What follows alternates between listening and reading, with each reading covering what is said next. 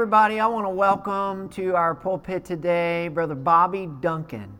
When Holly and I first got in the ministry, we became very good friends with a couple named Scott and Jenny Duncan, who happens to be Bobby and Sandra's son and daughter-in-law.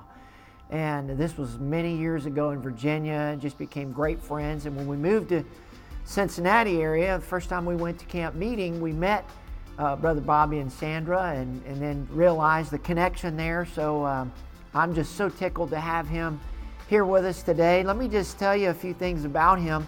He's a native of Mississippi, over 50 years ministerial experience. Matter of fact, he began preaching at the age of 15 in 1965 in Mississippi. That's right, folks. We're talking about Elvis Presley times. That's right. Over 8 years as state youth director in New Mexico and Mississippi. He's pastored for 37 years. Check this out, in Mississippi, New Mexico, Nebraska, Colorado, and Ohio. Most recently, he pastored for 21 years in the Cleveland, Ohio area. Then he was appointed by the state overseer for 1 month to Mansfield, wound up being there for 2.5 years. He's been a guest speaker and Bible teacher in all kinds of state meetings and prayer conferences. Check out the places that he's ministered to other ministers in the Church of God: Montana, Southern New England, New Jersey, Quebec, Alaska, Arizona, Texas, Western North Carolina. He's authored 11 books, co-authored 2 books. He is now an executive liaison in the state office, and he is a wonderful, wonderful guy. You're going to love him, down to earth, personable. I just love him and Miss Sandra. They've been a blessing to Holly and I since we've been here. So if you would, put your hands together and welcome Brother Bobby Duncan.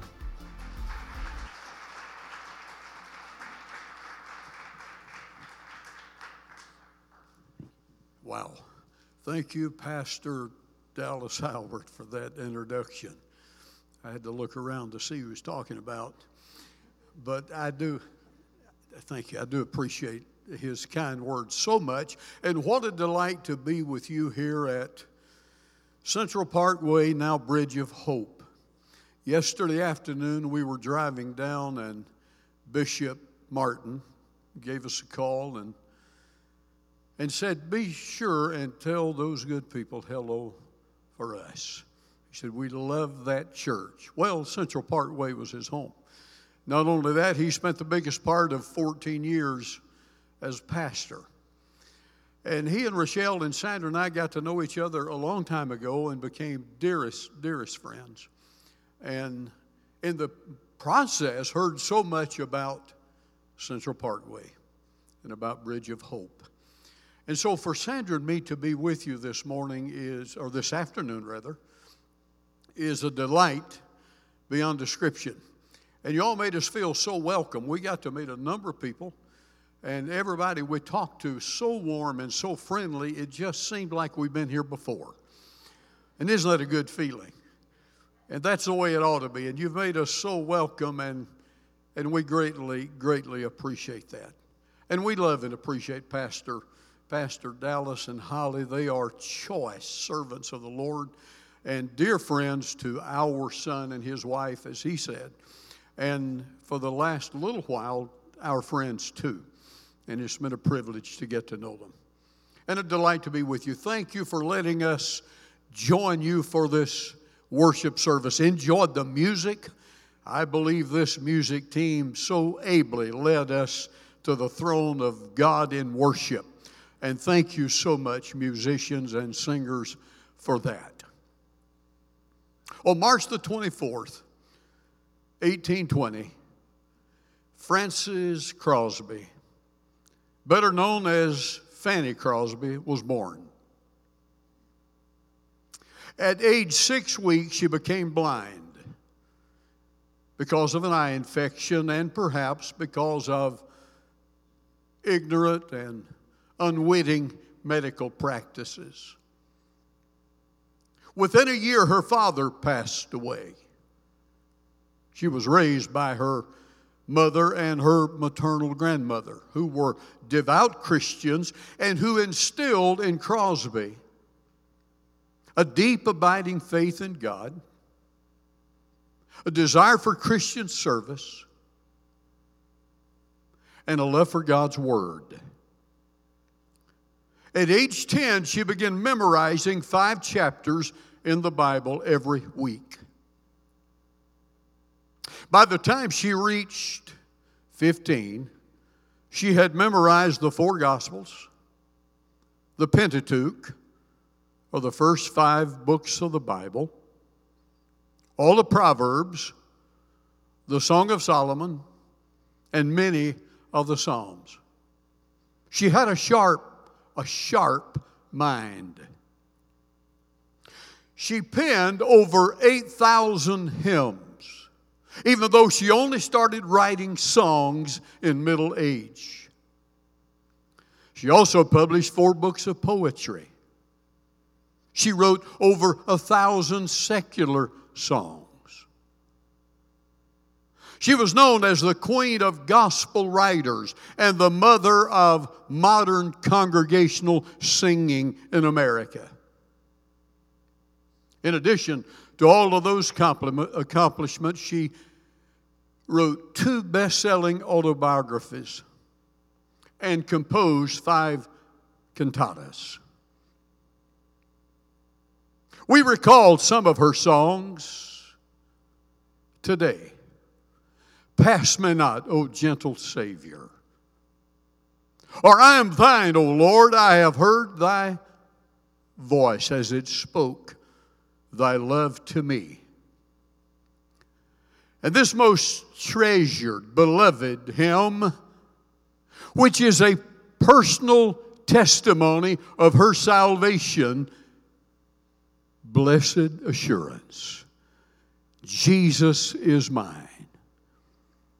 Oh, what a foretaste of glory divine. You see, that's what the psalmist gives us in Psalm 46, beginning with the first verse. He gives us blessed assurance. God is our refuge and strength, a very present help in trouble. Therefore will not we fear, though the earth be removed, and the mountains be carried into the midst of the sea, though the waters roar and be troubled, though the mountains shake with the swelling thereof. There is a river, the streams whereof shall make glad the city of God. Hallelujah. There is a river, the streams whereof shall make glad the city of God, the holy place of the tabernacles of the Most High. God is in the midst of her. Her meaning His people. Her meaning His church. God is in the midst of her, and she shall not be moved. God shall help her. And that right early. Now, don't you like that right early part? The psalmist, on more than one occasion, the psalmist David prayed, "Oh Lord, hear me speedily." I can identify with that. Now, granted, God doesn't always answer our prayers in the time frame we would like for Him to, and when He chooses not to, there's a reason for it. But yet we are told that God is in the midst of His people and that He will help us, and that right early. Blessed assurance. I would like to highlight 4 assurances that God gives us in His Word in the next few minutes. 4 assurances. First of all, we have the assurance of His presence. Second, we have the assurance of His protection. Third, we have the assurance of His provision. And last, we have the assurance of His power. First, the assurance of His presence. Moses had just led Israel from Egypt, perhaps 1 million strong. Some tell us even 2 million. across the Red Sea into the wilderness, where they immediately began to grumble and complain. Didn't take long. As soon as they were separated from their plentiful food source, they began complaining. At Mount Sinai, Moses went to the top of the mountain to receive the law from the Lord, only to return and find Israel worshiping around the golden calf. He prayed an intercessory prayer for them when God threatened to blot their name out of the book. And in Exodus chapter 33, he prayed to God for grace and for guidance and for strength. And here's what the Lord said to him. My presence shall go with you. Moses responded in so many words, Lord, if your presence does not go with us, then we don't want to go. Now, we know that God is present everywhere. We believe in the omnipresent God. That is, He fills all eternity. He fills all time. He fills all space. You can't go anywhere where God is not. He is ubiquitous. The omnipresent God. So what does He mean when He says, my presence shall go with you? Considering that you can go no place where His presence does not already fill the place. What He means is a very personal, a very intimate presence. We realize it more today under the new covenant through Jesus Christ our Savior. Remember that Jesus promised His disciples, when I go away, I'll pray the Father, and He will send you another comforter whom the world cannot receive. He'll not speak of Himself. He will speak of me in so many words, Jesus said. And He will not only be with you, but He shall be in you. You see, the presence of the Lord goes with His children because that personal presence of God is within us. Now, God's presence is in this place this morning because we're in this place. His personal presence is here because we are here. But we don't have to get to church to feel His presence. We don't have to get to a sanctuary to worship. If we did, then I'm afraid we would be left out during those times when a snowstorm hit and we couldn't get to church. In John chapter 4, Jesus talked to the woman of Samaria, and she said to Him, well, you tell us that you're supposed to worship, and we all should worship at Mount Zion, and our fathers tell us we're to worship in Mount Gerizim. So she could have said, and this is what she intimated, that I'm a little bit confused. Jesus said, oh, listen, the time is coming when the place won't be important. No, because the Lord, my Father, is looking for people to worship Him in truth. For they that worship God must worship Him in spirit and in truth. So we worship God while we're driving down the highway. We can worship the Lord at home. And yes, it's a beautiful thing for the body to come together like we have this afternoon and to give praise and worship to God through song and through the Word and through fellowship. But the Lord said to Moses, I'm going with you. And we, along with Moses, say to the Lord, God, if your presence does not abide within us, and if your presence does not lead us, then Lord, we don't want to go. The psalmist in Psalm chapter 139 said, whither shall I go from the Spirit? Or whither shall I flee from His presence? If I ascend up into heaven, He is there. He said, if I make my bed in hell, He's there. if I take the wings of the morning, and if I dwell in the uttermost parts of the deep or the sea, there His hand is upon me, and shall lead me, and His right hand shall be upon me. Listen, saints, we have in a troubled time, we have the presence of God abiding with us. And there is no need to fear, for God is with us, and greater is He that is within us than he that is in the world. Isaiah chapter 43, verse 2, when you pass through the waters, I will be with you. And through the rivers, they shall not overflow you. When you walk through the fire, I'll be with you. You won't be burned, nor shall the flame scorch you. I'll not leave you to yourself. Jesus, in His final commission, in Matthew chapter 28, verses 19 and 20, Mark also records it in Mark chapter 16, go into all the world and preach the gospel to every creature as I have commanded you, baptizing them in the name of the Father, of the Son, and of the Holy Ghost. And then He said, lo, I'm with you always, even to the end of the world. The Lord has said to us that I will not leave you nor forsake you. You can count on that.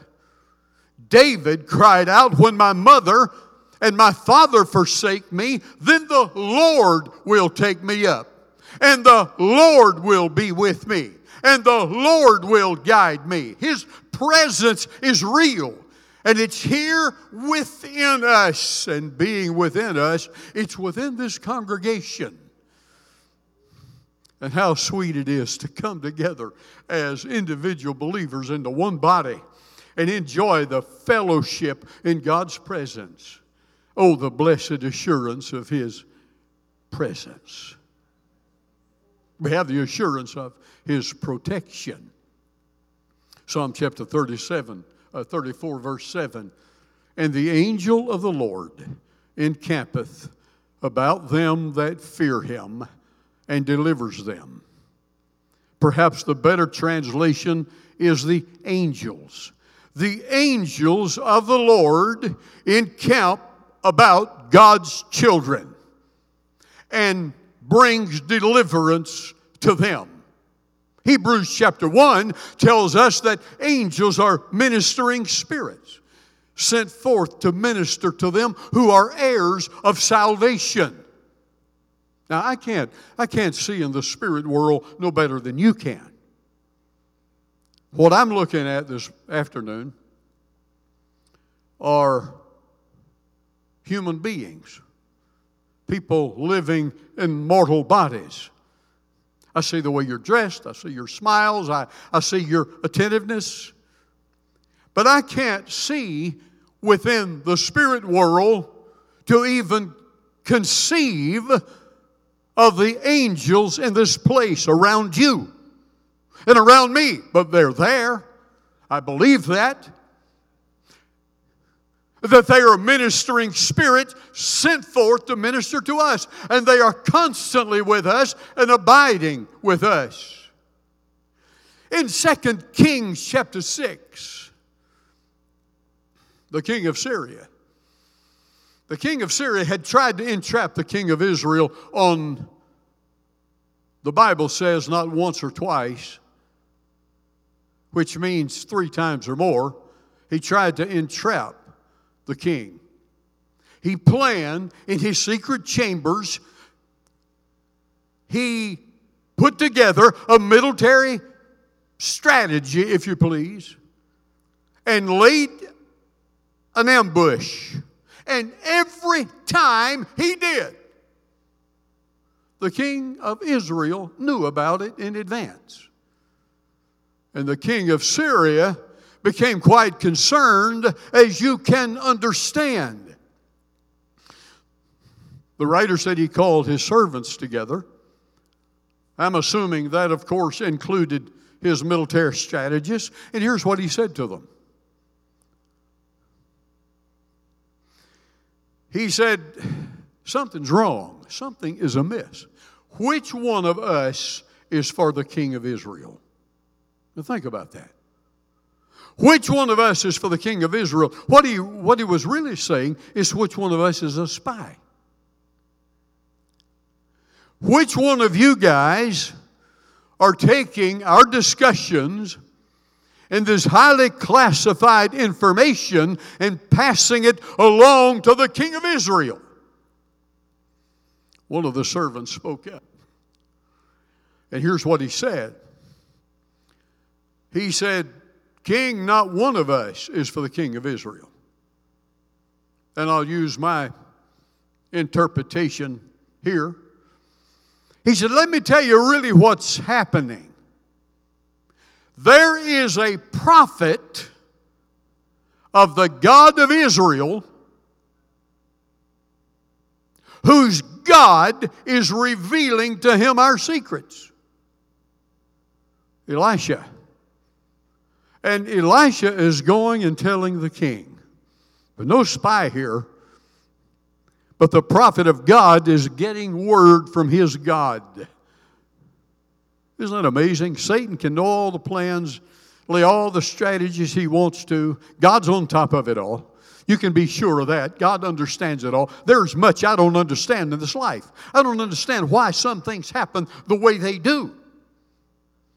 Because they don't always make sense to people like us. But we know this, God knows the plans the enemy has laid for us. And he's more than prepared to deal with it. The king of Syria said, well, let's do something about that. Where is he? And the answer was, he's in Dothan. The king of Syria amassed his army, chariots and horses and horsemen.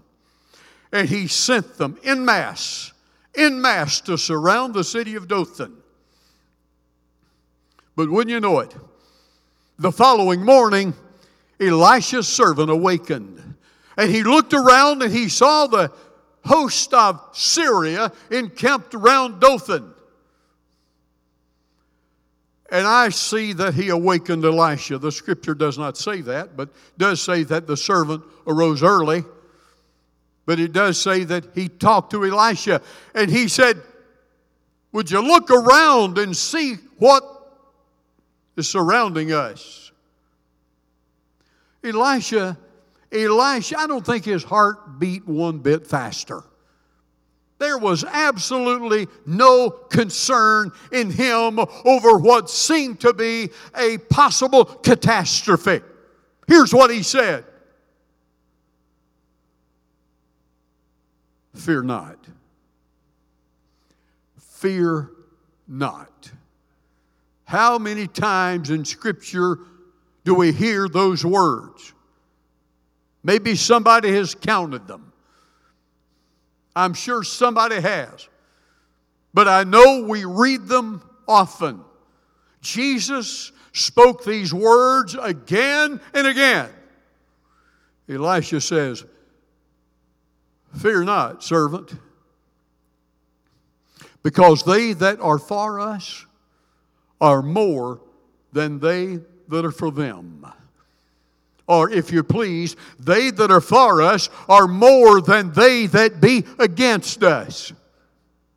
I don't care how strong the enemy may appear today.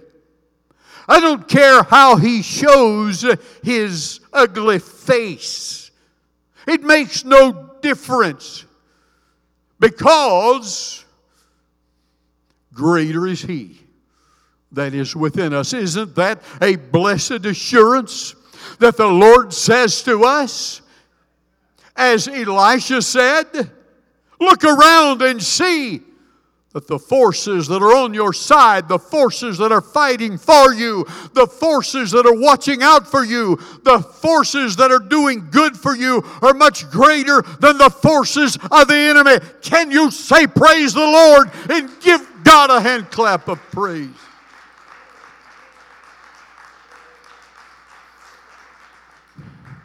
The psalmist David said it this way in Psalm chapter 27. The Lord is my light and my salvation. whom shall I fear? The Lord is the strength of my life. Of whom shall I be afraid? When the wicked, even my foes, mine enemies and my foes came upon me to eat up my flesh, they stumbled and fell. Though an host should encamp against me, my heart shall not fear. The war rise against me, in this will I be confident. Though an host should encamp against me, when Elisha said to his servant, don't be afraid, because they that are for us are more than they that be against us. He prayed that his eyes would be opened so that he could see what Elisha saw, what Elisha knew was there. And God chose to pull back the curtain. And when he pulled back the veil, behold, around the encampment of the Syrian army was the host of heaven, the chariots of fire that God had deployed to surround the enemy. And hear me, saints of God, when the strongholds of the enemy rise up against us and encamp against us, the host of heaven, the fiery chariots of heaven are sent by God to surround His people. Praise be His wonderful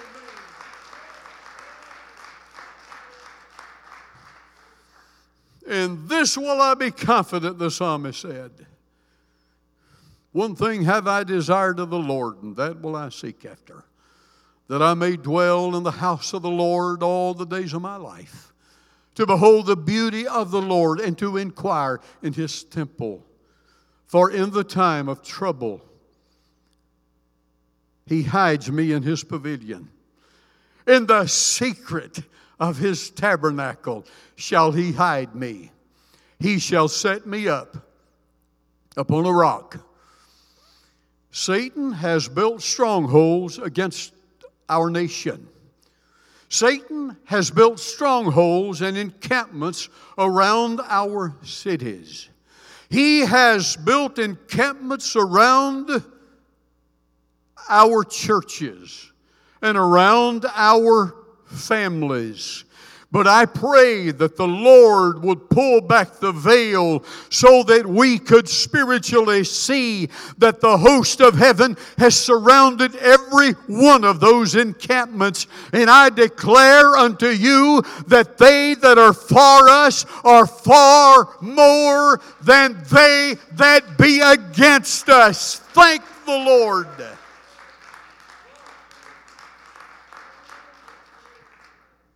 Psalm 91, he that dwelleth in the secret place of the Most High shall abide under the shadow of the Almighty. I will say of the Lord, He is my refuge and my fortress.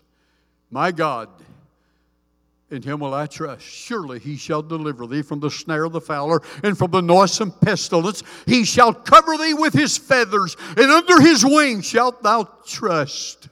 And His truth shall be thy shield and buckler. Church, we're on the winning side. We know that. And God has given us the blessed assurance of His presence and the blessed assurance of His protection. Now listen to me. This protection of God does not mean necessarily that He will keep us from sadness and sorrow, and from pain and suffering, and from death. Because we're told that it's appointed unto man once to die, and after this the judgment. I live in a mortal body. I feel pretty good. I'm in pretty good health to be whatever I am. But I'm not what I was when I was 30. You can guess by looking at the color of my hair. I don't feel like running a foot race any longer or competing in sports. Well, let me take that back. I feel like it here. I think sometimes I could still do it if I just had a chance. But on those few occasions when I have the chance, it hits me real quickly. You just don't have it anymore. It's not there. We are dying. From the moment we were born, we began dying. We know that. But yes, sometimes God divinely intervenes and grants us physical protection. I believe that. God has protected us at times we didn't even realize He was working a miracle for us. But ultimately, we're still mortal. We believe in divine healing. We pray for divine healing, and God continues to heal. But we will experience sickness again until the perfect healing comes. What this protection especially means is the protection from Satan, from sin, from his evil devices. We are assured that Satan cannot defeat us because the weapons of our warfare are not carnal weapons, but they're mighty through God to the pulling down of strongholds or the walls, as we sang a little bit earlier. God preserves His people. We have the blessed assurance of His provision. And there is one verse in Philippians, and you know it well. Philippians 4:19. My God shall supply all your needs according to His riches in glory by Christ Jesus our Lord. One of the most beautiful examples of that is in 1 Kings chapter 17. Elijah announces 3.5 years of famine in the land. And then God sends him to the brook of Cherith. And there for a period of time he drinks from the sparkling water. And God in His grace and goodness prepares ravens to fly food, meat, and bread to him twice a day. God provided an airlift for Elijah. And in the morning when he awakened, he had meat and bread. The evening time, here came the second airlift, meat and bread. Every day, clear, sparkling water.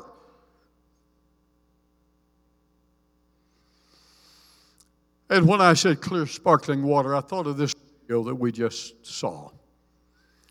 And Sandra and I have been in some third world countries, and we've seen this to some degree. And I commend you for what you're doing for such noble causes. And God richly bless you for that.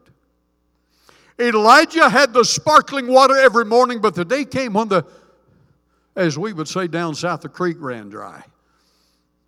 No more water. And when the water stopped flowing, then the ravens stopped bringing food. But know this, if God stops the airlift, if God stops providing in one way, He will begin providing in another way.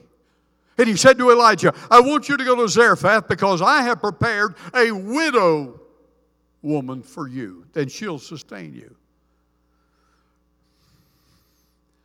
I'm going to be honest with you.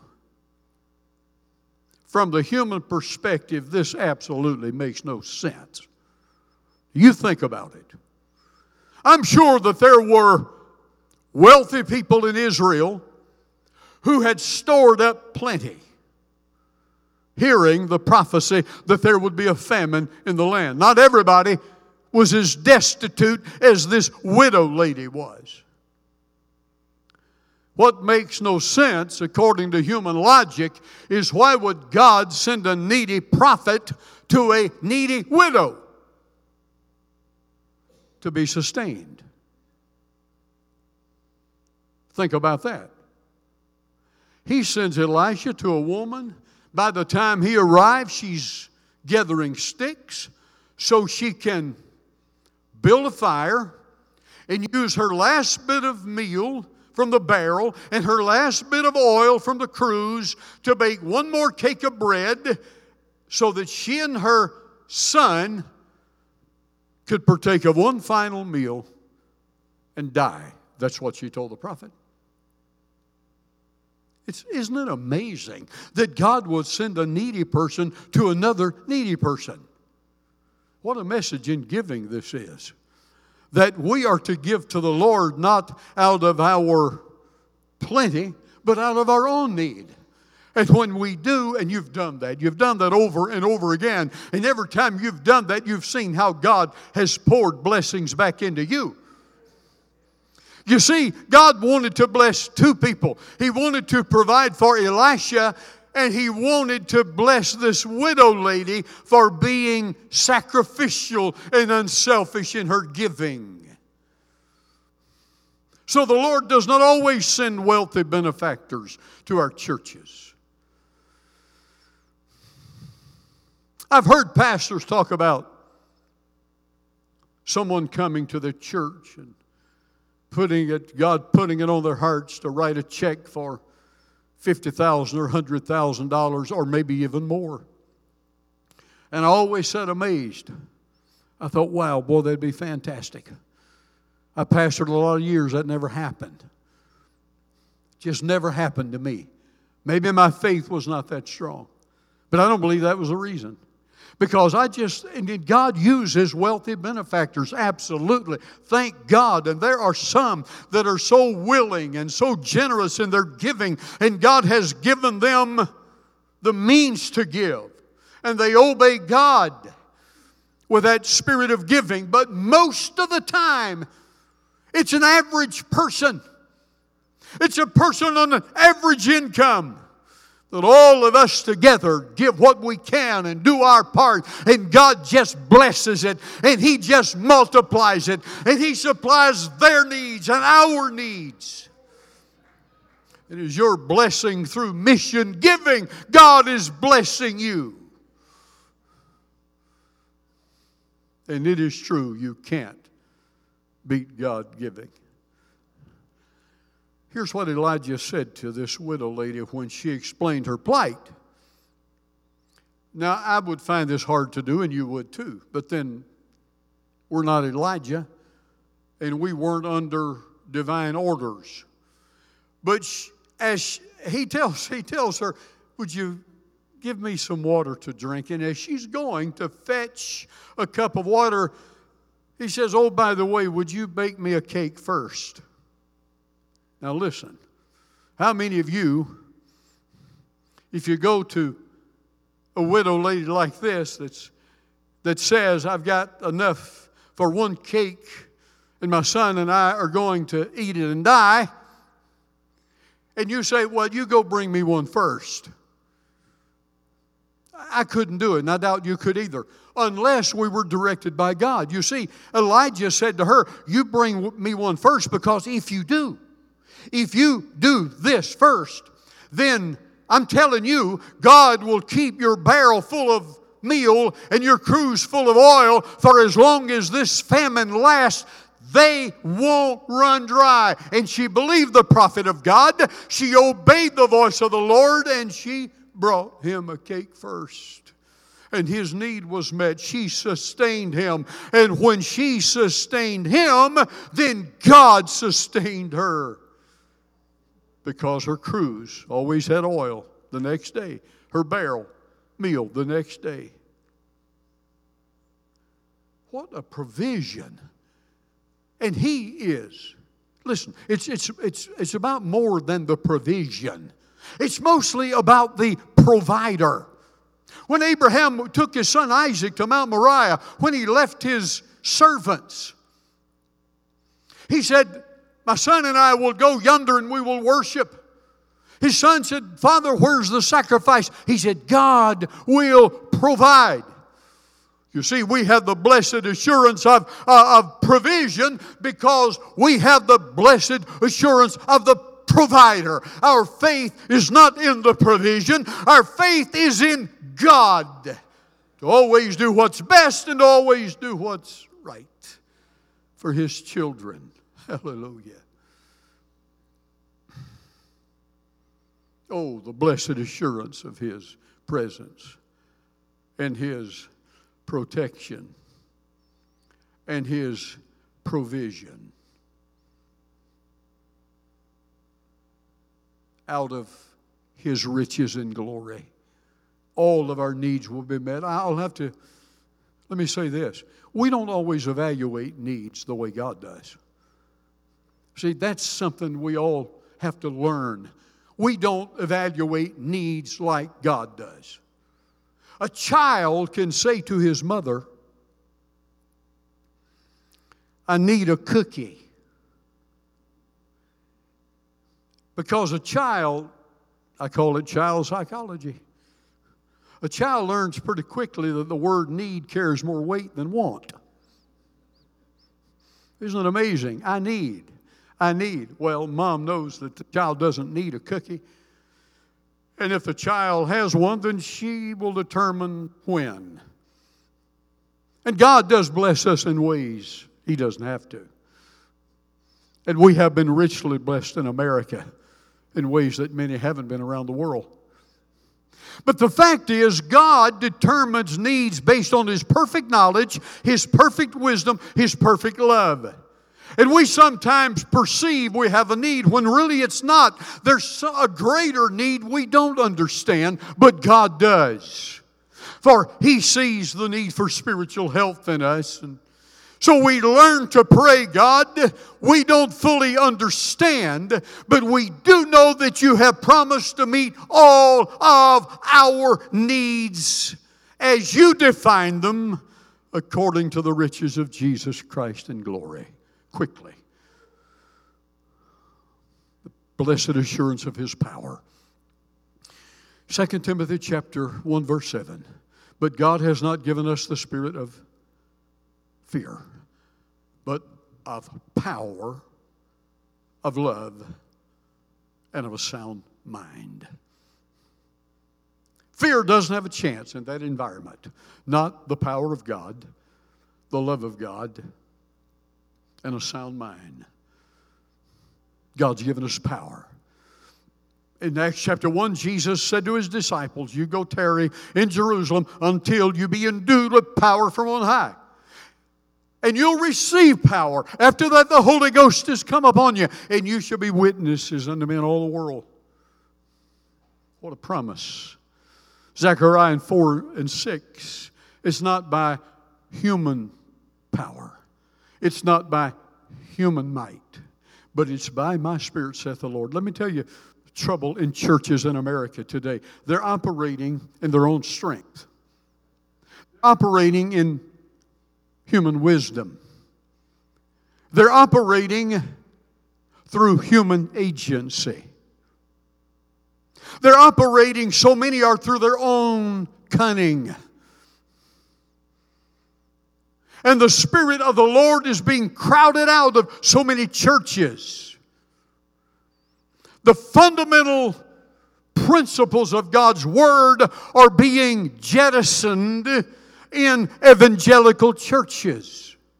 I won't belabor this point, but in the middle of 2020, George Barna did a study among evangelicals and determined that among the evangelicals surveyed, 41% of them did not believe you had to have a personal relationship with Jesus Christ to be saved.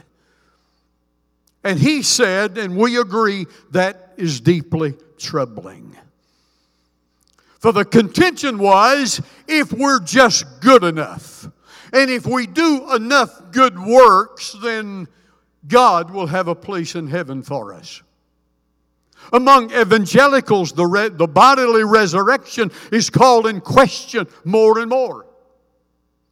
Among evangelicals, a growing number do not believe that Jesus lived a sinless life on this earth. And you see, when we call upon people to pray for America, what we really need to be calling upon is for the people to pray for revival in the church.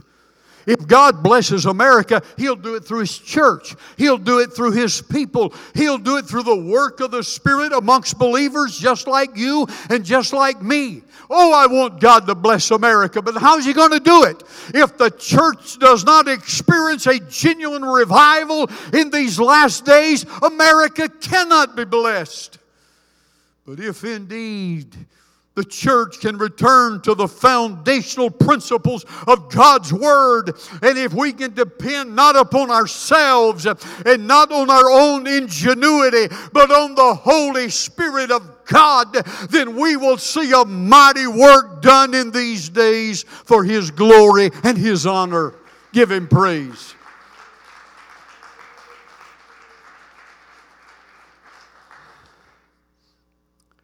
Music, please.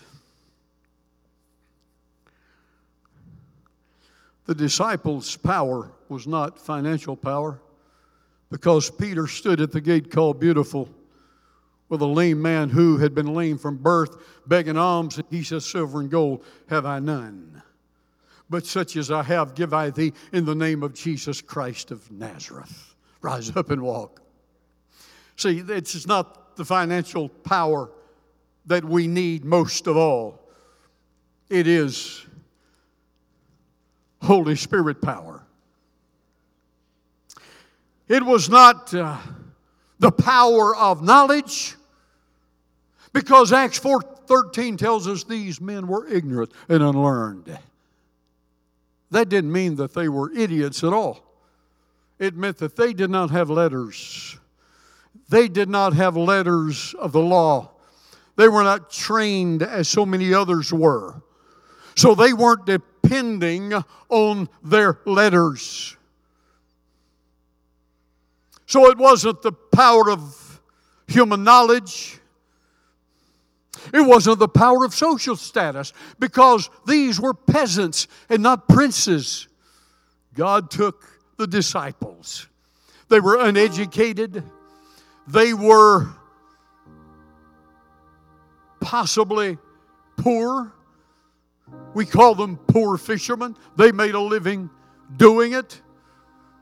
But they weren't part of the upper crust. They were not part of the elite. They didn't have social standing. And they were tossed into prison again and again. And on one occasion, when they got out of prison, they went right back to the temple and started preaching in the way they were commanded not to do. And when they were accosted, they said, we ought to obey God rather than man. We have to speak what the Lord has given us, church. I thank God for higher education. I thank God for people who occupy high political offices that are Christians. I thank God for that. I thank God for perhaps those He's blessed financially and they share and give so generously to the church. But unless we have the power of the Holy Spirit working in us and through us first and foremost, and in the church, we'll not see happen in these last days what we need to see. And if the church becomes a force for revival and a force for evangelism, that's when we will affect this nation in which we live. And I pray that that happens.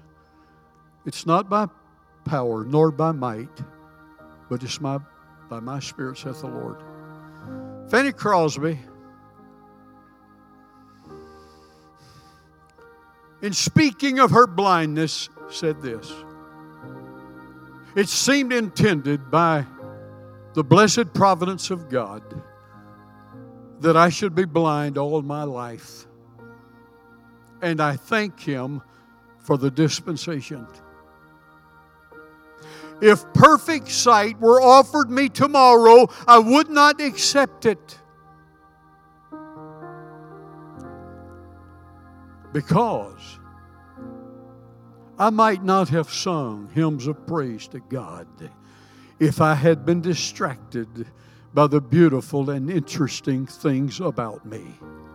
She rejoiced in her words that when I get to heaven, the first face that shall ever gladden my sight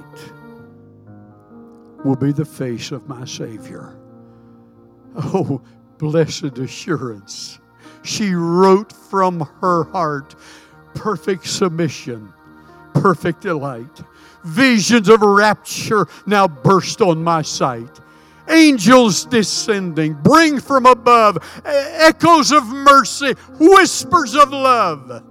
This is my story. This is my song, praising my Savior all the day long. Stand with me, please.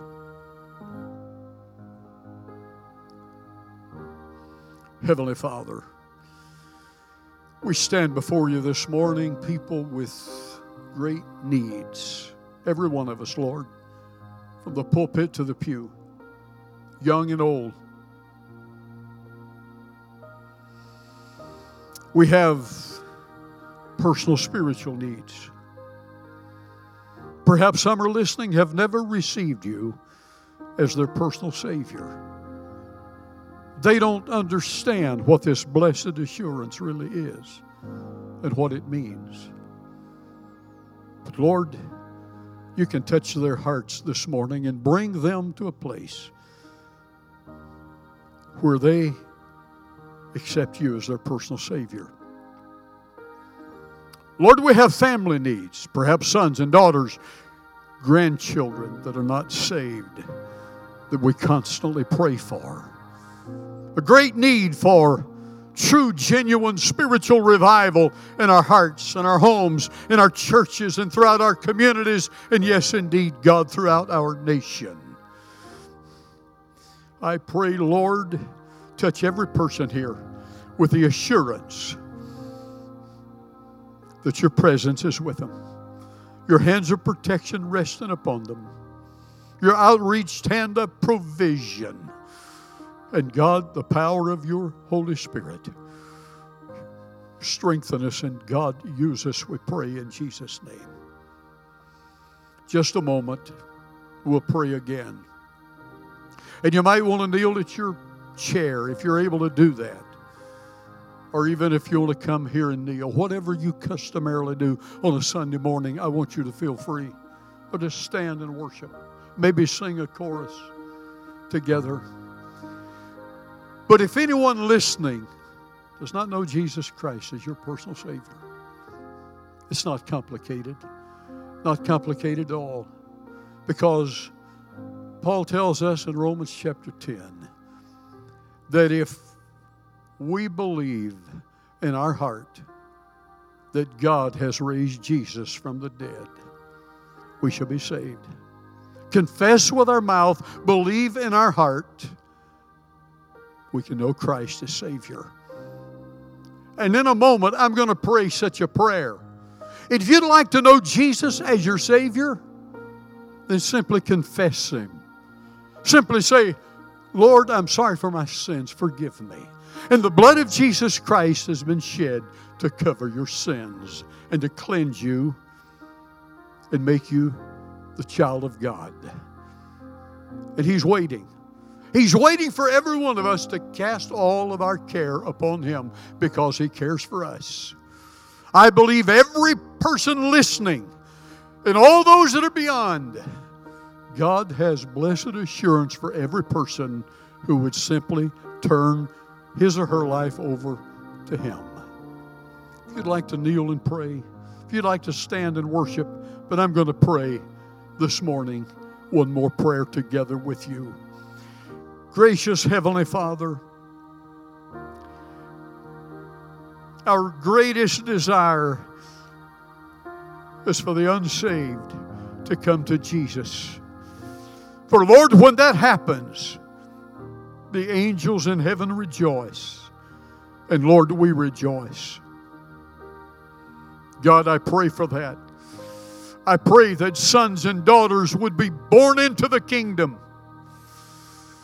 That with this personal testimony of Fanny Crosby, they too could sing, Blessed Assurance, Jesus is mine. And indeed, what a foretaste of all that's to come this is.